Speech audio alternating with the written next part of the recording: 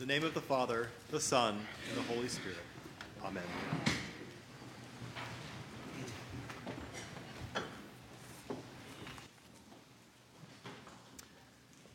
So full disclosure, the chapter of the gospel we just heard is right at the top of my favorite passages of Scripture. Nicodemus is my favorite recurring character in the entire Bible.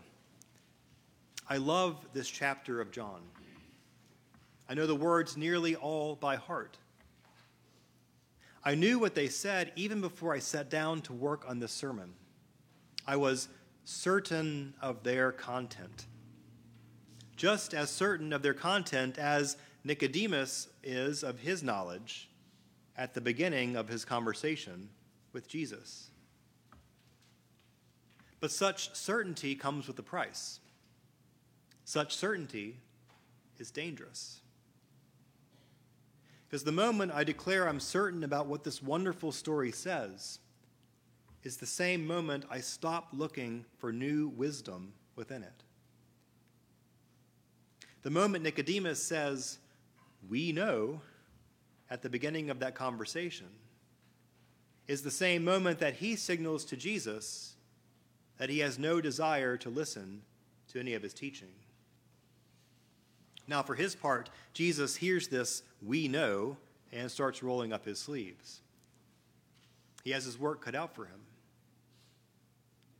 And as their conversation progresses, Jesus shatters Nicodemus's certainty and replaces it with this tentative yet burning curiosity, an uncertainty that will lead to new ideas, new growth, new life. An uncertainty that will lead Nicodemus from darkness to light and will eventually deliver him to the foot of the cross.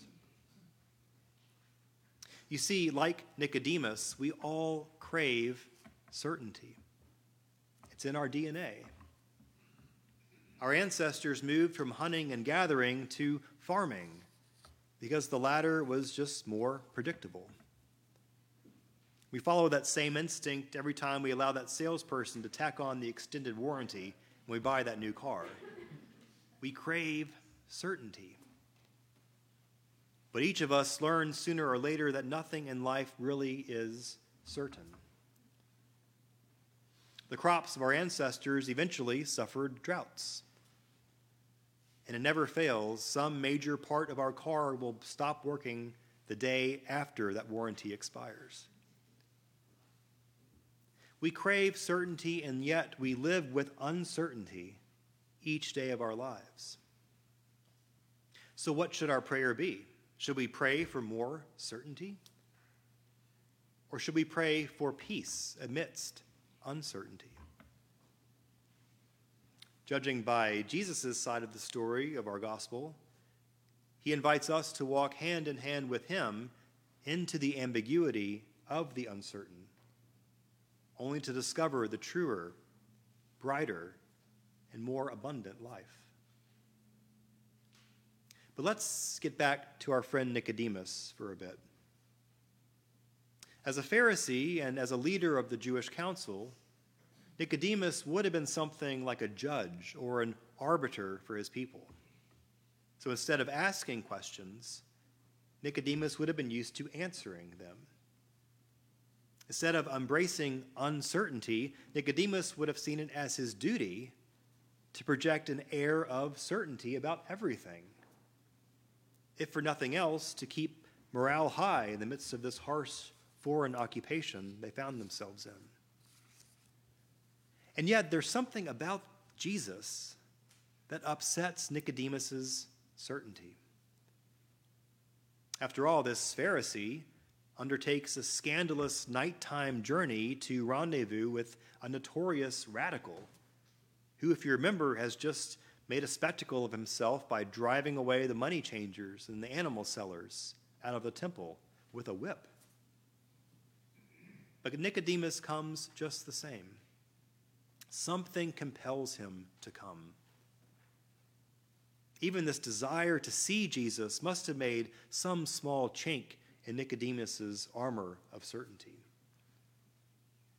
But when he arrives, his programming kicks in, and he reverts to his familiar way of thinking.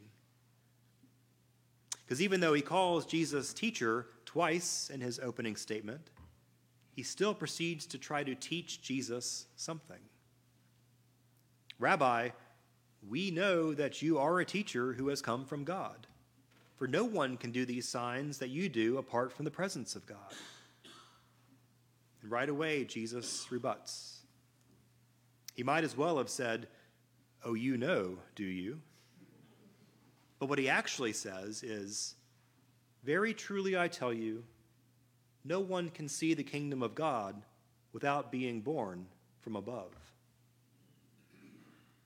Well, that's sort of what he says, because those same exact words might mean this. No one can see the kingdom of God without being born again. In this response, Jesus reaches for intentional ambiguity in order to start breaking Nicodemus out of his certainty. Jesus' words can mean either thing. And I think that's exactly what Jesus wanted to do. And that ambiguity achieves the results that were hoped for, because Nicodemus asks not one, but two more questions. And if you're certain, you don't ask questions, do you? And so Jesus feeds him more ambiguity.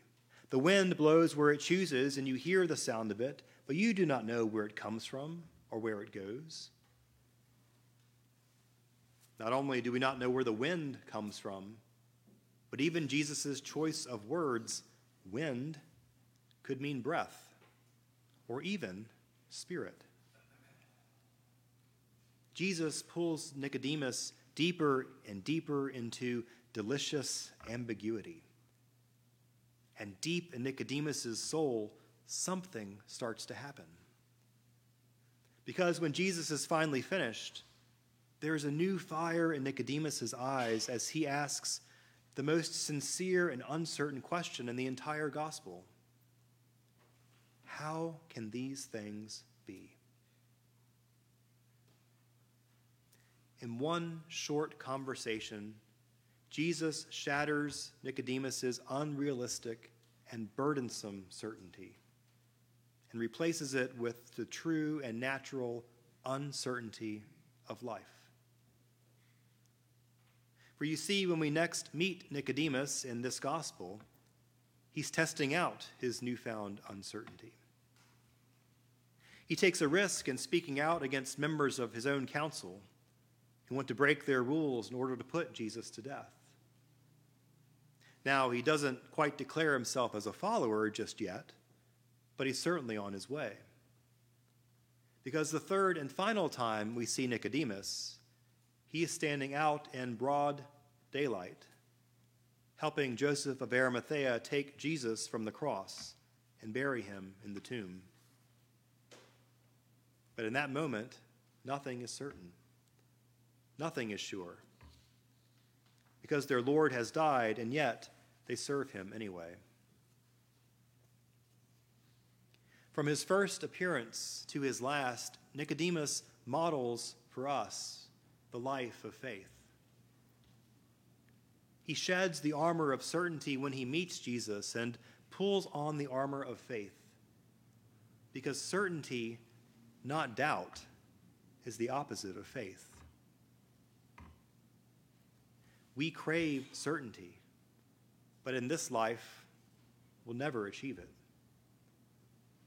Jesus knows this. And so he offers us something even better than certainty. He offers us the gift of himself. It's been said that the definition of peace is the deep and abiding presence of God. This is the gift Jesus offers us. His abiding presence, his peace.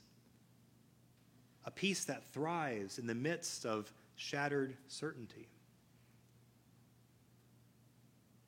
And so, sisters and brothers, when you feel the uncertainty of life threatening to overwhelm you, what our Book of Common Prayer calls the changes and chances of this life. I pray that you might remember this story. Remember hearing about Jesus teaching Nicodemus to embrace such uncertainty, because in this uncertainty, we discover our faith. And when we discover our faith, we also find the promise of God for our lives.